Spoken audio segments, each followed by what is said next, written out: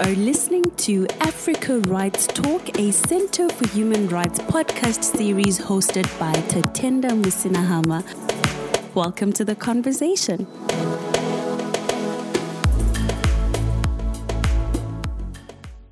In today's episode, we have Professor Cindy Boskin, who is an associate professor in the School of Social Work at Ryerson University in Canada. Thank you very much for joining us, Professor. You're welcome. I'm very happy to be here. Happy to have you. So, Professor, can you tell the audience more about yourself? Sure. I am originally from the eastern coast on the Atlantic Ocean of Canada. My nation there is Mi'kmaq.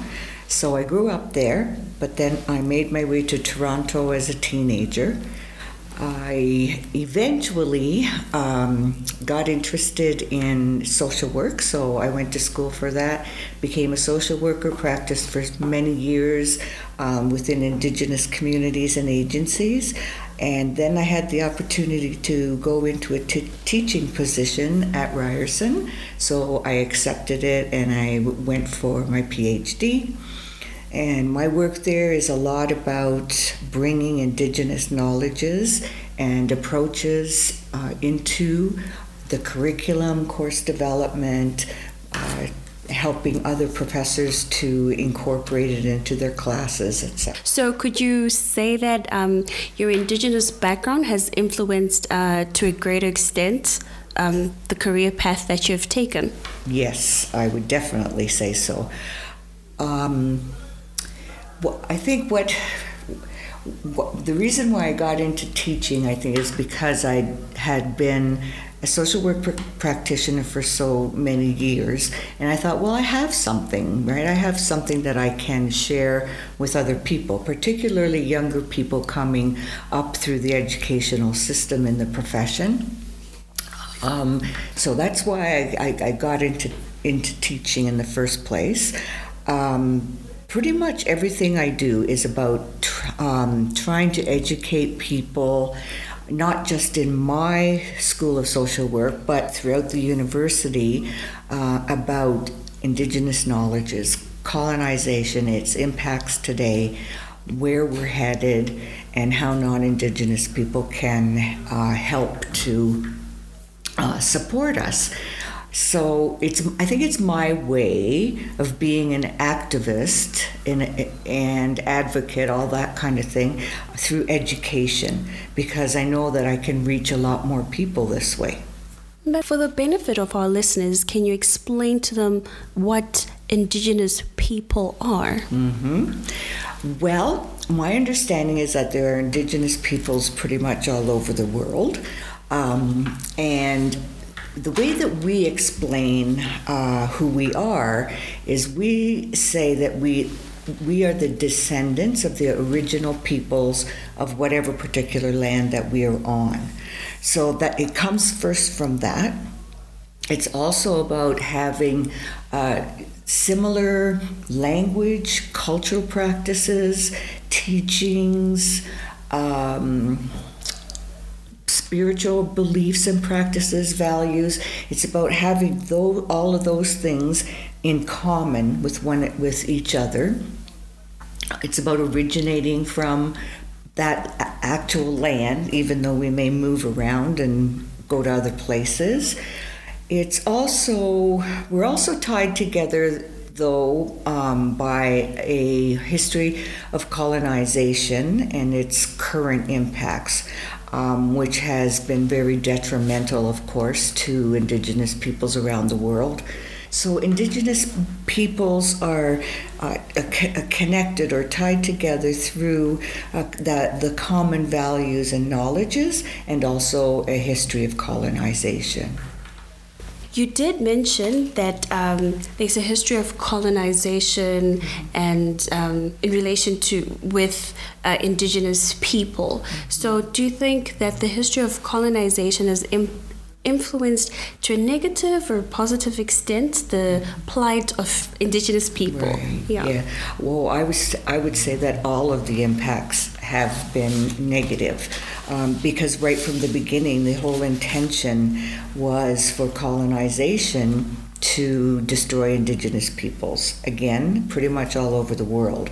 So the idea was to either literally physical genocide and later on assimilate, or it becomes cultural genocide, to try to get Indigenous peoples to assimilate into mainstream culture, but at the same time not really allow them to be a part of mainstream culture. So it attacked everything that we believed in. Women had very powerful roles and were greatly respected at the time, and so that was attacked. They wanted to stop the culture and the teachings and the spiritual practices being taught to children, so they stole our children from their families and communities and put them in residential schools where they were basically taught that they were inferior to other people, that they were demons, pagans. They took away everything that the children had that identified who they were. They forced them to learn English and punished them if they spoke the original languages. It wasn't really an education. It was more about creating domestic workers and farmers. So colonization has done nothing but harm and destruction to people, and we're living with those impacts now. So I understand that you're saying that it was more like brainwashing, so to say. Yes. All right. So with that, can you not take some positive things that colonization or modernization has brought in? For example, modern medicine, even education. Like, for example, it came with education, which you went through, and you're using that very same education to empower people and to create an awareness. So can we absolutely take away from that, or should we go back to a point where we look at the positives that have come up and try to take it from there to create sustainable changes? Well, I think when it comes to education, it's like learning the master's tools to be able to take down the masters, right? So I think it's a lot about that. Some of us have gone through the educational system knowing that that's what we needed to give any kind of voice to our people. Right. I don't think any differently now, really, than I did before my PhD or before I became a professor.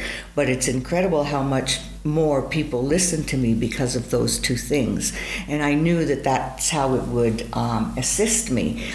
So I think that part of education can be very helpful to us.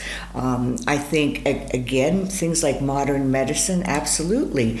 We have all our own medicines and traditional ceremonies around health and such, but the thing is, like, we don't know how to do brain surgery or, those kinds of things, right? So absolutely, I think that those are the things that are very helpful to us, And there are a lot of great inventions that we're using today, right, that are helpful for us. And I think it's important to keep in mind that cultures don't stay static. They don't stay stuck in the past, right? So as we, grew over the centuries, right? So we learn new things, right? And we bring in new practices. And even though colonization, yes, was destructive, there were pieces of it that were helpful to us along the way. So you could look at it a little bit like that. And without colonization, we would have still adapted and evolved. Of course. Because all populations do. Yes, that's right, in order to survive. So what I understand you're saying is that these are good things that came, but the more grave implications that came where the erosion of culture and that sort of thing. Mm-hmm. Okay, which brings me to the next question again, because I've heard in the debate around Indigenous people's rights, there's the issue of self-determination and self-governance for Indigenous people. So I'd like to understand what your take is on those two issues. Mm-hmm, sure. Well, self-determination is, in a nutshell, it's really about Indigenous peoples and communities being able to have control over the lives that they live. So we're talking about infrastructures and things within the community. So having control over education, child welfare, medicine, etc. These are the kinds of things that we want to be able to bring back into our communities and such. They're there in some levels, but not anywhere near close to where we want them to be. That doesn't mean that we would necessarily reject everything that mainstream society has. That's not how it would be. But it would be about, for example, education would be about how we taught our children, right? Through storytelling and things. It would be about teaching them about our knowledges, etc., not just only mainstream knowledges, right? Our medicine, of course, we would have people that would be doctors, nurses, like those kinds of professions, certainly. But at the same time, we would still have our own traditional healers and medicine people. So it's a combination of that. So that's what self-determination is about. It's about us to be able to have control over those things. Self-governance is a way to put that in, implement it, I would say. So for one example would be how it gives us the power to define ourselves, rather than the federal government of Canada telling us who we are, where we can live, etc., etc. The governance in most First Nations communities right now is still a mainstream imposed governance that was placed on us through colonization. So in most communities, that's the kind of governance there is. It's like with a head person, a chief, and then they have council members, and it's voting and all of this kind of thing. Whereas our traditional governments were very different from that. It was, the people decided who, the leaders would be. Based on their different abilities, women would be the ones who could put them in those positions or take them out of those positions if they didn't behave the way that they should. Yeah, so bringing in our ways of governing ourselves with our own laws, all right, around justice, etc., rather than having all of these foreign things placed on us all the time. I'd like to understand the extent to which Indigenous peoples in Canada exert political representation. Well, we have something in Canada called the Assembly of First Nations. It's elective. Again, it will have leaders, and then it will have different members from different nations, etc., as part of it. And that Assembly of First Nations communicates directly with the federal government. It's not based on traditional forms of governance, however. It's still the mainstream kind of thing. But that is one of the ways in which negotiations and things happen on that federal level. So there's that. We also have other groups of Indigenous peoples that have pulled together and formed associations. So we have Indigenous Women's Association of Canada. We have Indigenous Child Welfare Association. So sometimes it's through creating those bodies in order to, negotiate, right, with the governments and with the law, the courts, etc. Another way, though, that we, some of us do this is through our activism, right? So, by that I mean our protests, educating people about what a lot of what the resource, the mining, those kinds of things, like what they're doing to Indigenous peoples, but also what they're doing to the earth.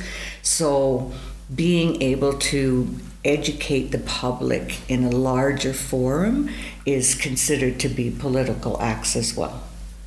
Do you think that sort of political representation is enough, or would you like more? And in the event that you want more, what would you like it to look like?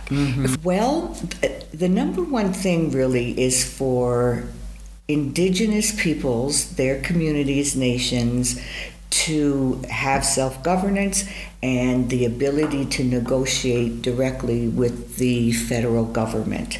So that's why we often have this saying, it's nation to nation, right? So my nation is Mi'kmaq, and then there's the Mi'kmaq nation being able to talk to, negotiate, etc., directly with the federal government. Being able to govern ourselves in the ways that we believe that need to be in place. So taking those traditional forms of governance and laws and so on, but bringing them into the world today, how things are today. Thank you. So this is actually quite a different discussion I would have with Indigenous persons in Africa. So, because it sounds like in your context you have been granted, if I should quote unquote, certain rights that certain Indigenous peoples in Africa don't have. So, so how do experiences of Indigenous persons in developed nations differ from those of developing nations? I think in developed nations we have had it's been a different approach, because we have what we call First Nations, and that is more like a political term. It's an accepted way of governing and that kind of a thing. So like we're recognized in that way as being distinct peoples, with inherent rights. And we have a political voice. I mean, it's still a long way to go, but we do have that. We have the government representation through the Assembly of First Nations. I would say we're more organized. I think we're more organized through the organizations that we create. But I think that also we do indeed have isolated communities in Canada, so that you can't get into them other than like fly in and that kind of a thing. So we do have them, but the majority of Indigenous peoples in, say, Canada, for example, 52% of us today are now living in cities, etc., right? So that makes communication an awful lot easier. It makes this easier for us to come together and organize and etc. So I think there's that. There's also the recognition that we are the descendants of the original people of that territory, and I don't see that as being the same as what I've learned about Indigenous peoples in Africa. Those are the things I think that I see as different. You have explained the similarities. You've tried to shed light on the similarities and differences between Indigenous people in developed nations and the plight of Indigenous people in developing nations. But it raises more questions for me in the sense that Canada does have a similar colonial history as most African nations. So what do you think is the striking factor that makes the daily lives of Indigenous people from developing and developed nations different? Could it be the aspect of development itself? I think it might be. Because in so-called developed countries, Indigenous peoples have more access to education, to participate in local, provincial, and federal, governments. We have a voice. I think it's also about access to things like education, to technology, all of those kinds of things. The ability to communicate from one community to the other, right? Communicating is simple. We have a lot of ways to do that. But maybe in developing countries, those things are not as easily accessible. And so if not, that really gets in the way of people being able to come together, to protest against, what they don't want, to have their voices heard, more importantly. So I think it's about some of that. So in the face of the global crisis of climate change, what sustainable lessons can governments draw from Indigenous communities in terms of preserving the environment? Well, it starts off from a great difference, in approaches, in Indigenous approaches and mainstream capitalist kind of approaches. Mainstream capitalists are about profit, and that, the land and the resources on it are like endless. And you have the right to dominate everything on the planet, use it for your own profit and your own well-being, without thinking about how the damage you may be doing to the earth, the water, the air, and without thinking about what are we leaving our children and our children's children. So for Indigenous peoples, the earth, we refer to her as Mother Earth. And so there's a different kind of attitude. It's like we're very connected to the earth. And as human beings, a big part of our responsibility is that we are to be taking care of the earth because she takes such good care of us. If we don't do that, then we will end up in a mess like we're in right now. It's about, giving to the earth, the animals, etc., giving to them before we take. It's about reciprocity. It's about not overextending, overfishing or what have you, not doing things like that. It's about taking what you need, not what you want, but what you need. It's understanding that when people are massively cutting down trees, the trees give us oxygen. I mean, everybody knows that, but it doesn't seem to be of primary importance, right, when this happens. It's also about going into the earth, finding natural gas, oil, those kinds of things. But taking those things out of the earth for people, but without concern to what we're doing to the earth in the meantime. So it's not, we're more about, I think, looking at things in a balanced way, right? But I don't think mainstream is so much about that. I think that there's also, we understand that what we do affects everybody else and everything else. So what happens on the other side of the world is relevant to me, and vice versa. But again, I don't think Western mainstream society really sees things that way. If they did, I don't think they'd be doing, all this exploitation and et cetera around the planet. So it comes from an actual mindset, right? So how do we, as Indigenous peoples, try to influence mainstream society about the things that I just said to you, right? So trying to educate, doing the protests, all of those kinds of things, but at the same time, trying to build relationships with people in the mainstream, right? So having allies and accomplices, those kinds of things, right? Who believe in what I just said around taking care of the earth, etc. That other piece around, for future generations, we have a kind of a saying that we look back 7 generations and we look forward 7 generations. And so it's our responsibility to leave the earth for those future generations. So we think a lot about that. What are we, our great-great-grandchildren, just because we don't know them now, right, doesn't mean that they're not going to be our descendants, right? And why would we want to leave our children and our children's children a damaged earth?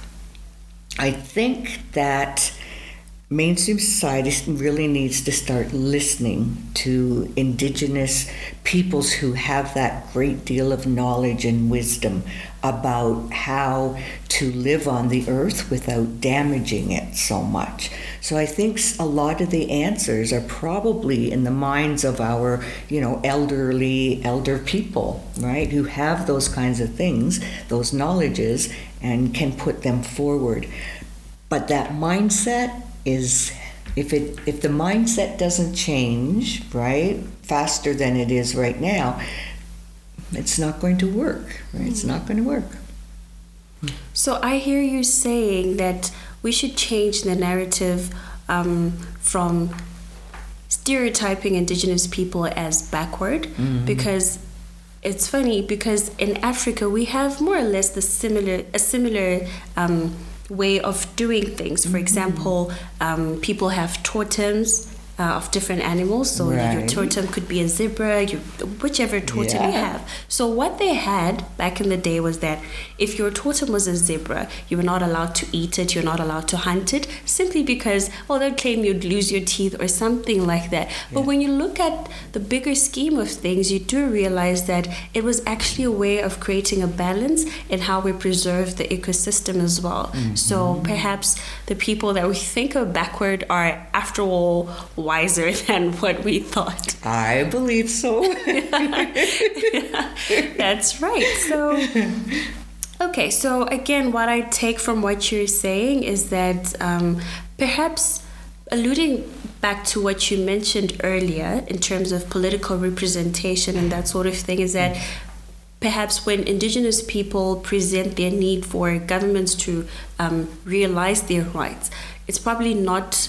It should not be taken in the sense of governments are doing the Indigenous people a favor, but it can equally be transactional, because there's so much that we have to learn as well from Indigenous peoples, so much knowledge and that sort of thing. So. Right, exactly.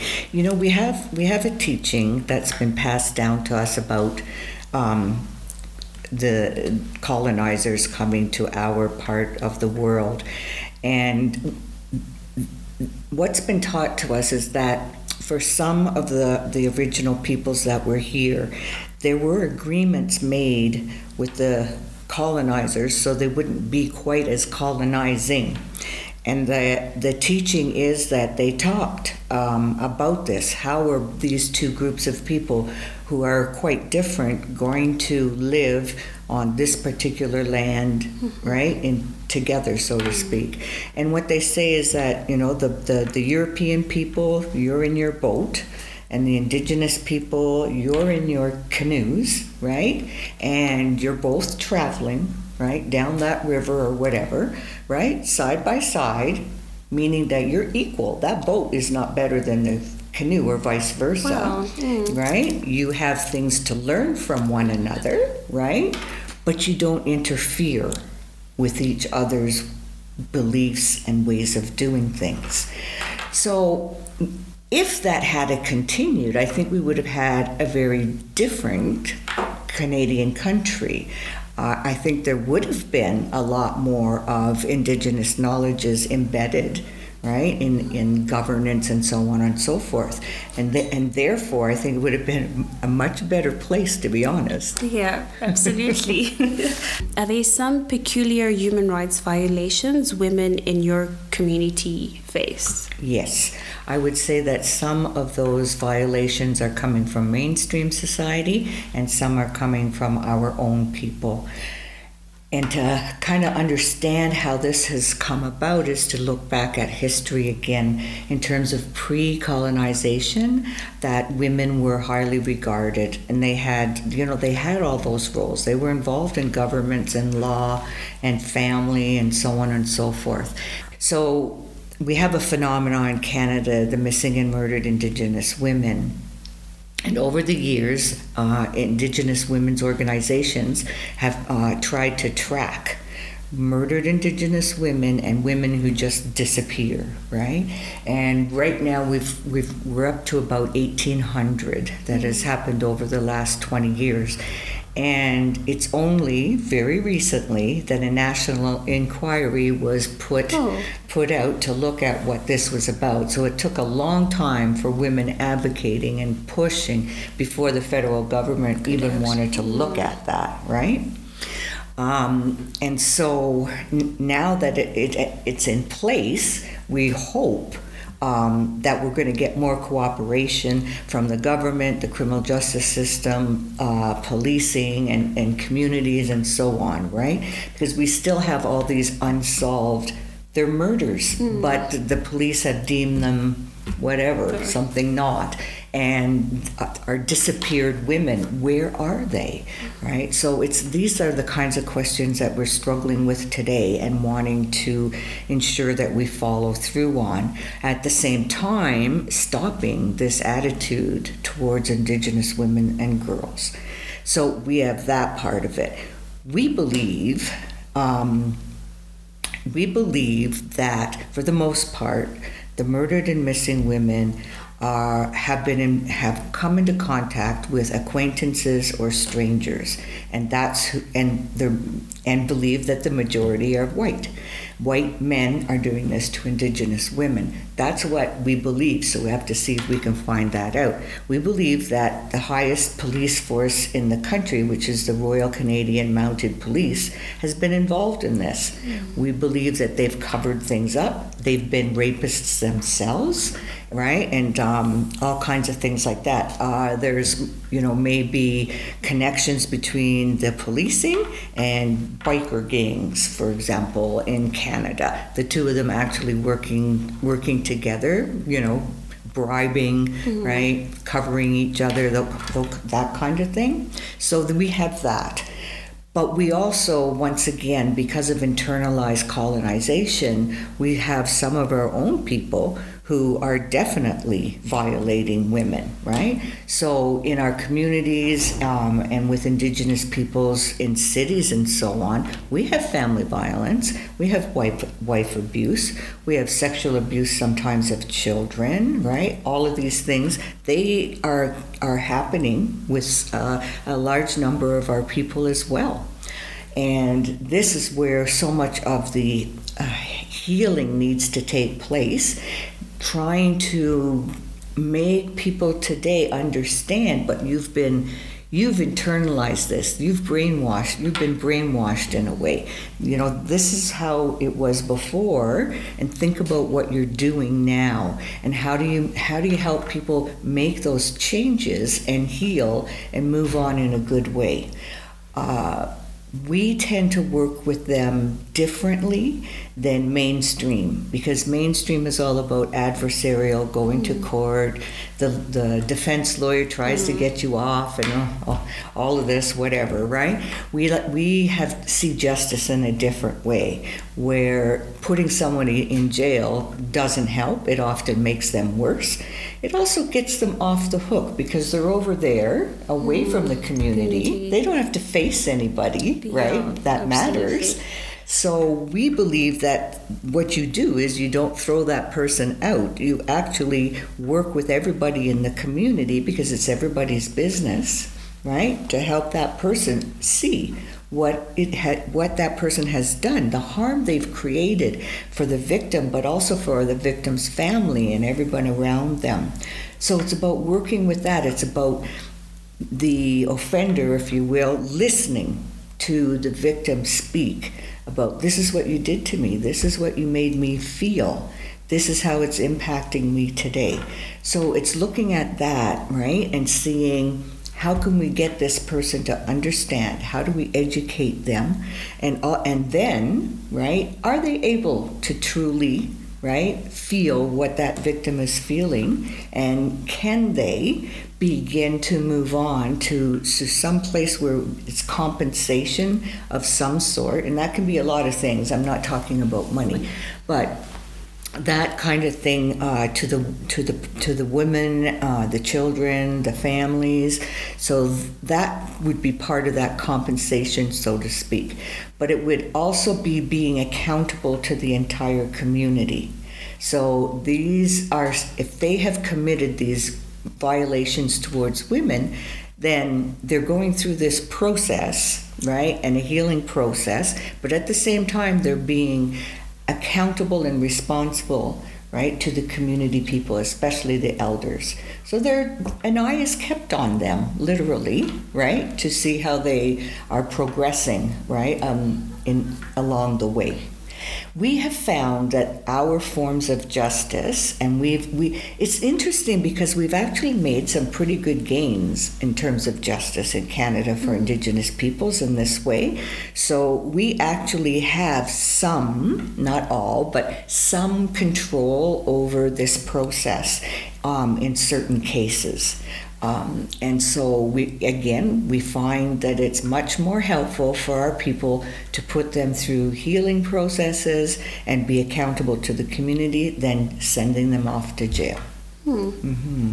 That's lovely, because here in South Africa we are pretty much facing a lot of issues to do with gender-based violence, and we've actually coined in our own rights a word we call femicide, where there's a lot of murders that are committed against women. So I think that would be lovely as well, because a lot of the narrative and a lot of debate that's going on around, not peculiarly around Indigenous people, I mean in the community in general, is that the governments are not doing much to tackle, so it would be quite interesting if we could reach a point where community has a say in how they'd like these perpetrators to be dealt with. Yes. Yes, I agree. All right. Right, it was lovely having you, Professor. I really enjoyed this podcast recording with you. Hope you enjoyed your stay in South Africa and that you will enjoy your safari travels and you have a lot of good things to share about us back at home. Thank you. It's been a privilege to be here, and I've learned so much. I have so much to take back to talk to people in Canada about, and I've been treated wonderfully. This has been Africa Rights Talk with me, Tatenda Musina Hamad. Join us in our other episodes as we continue to explore other human rights issues.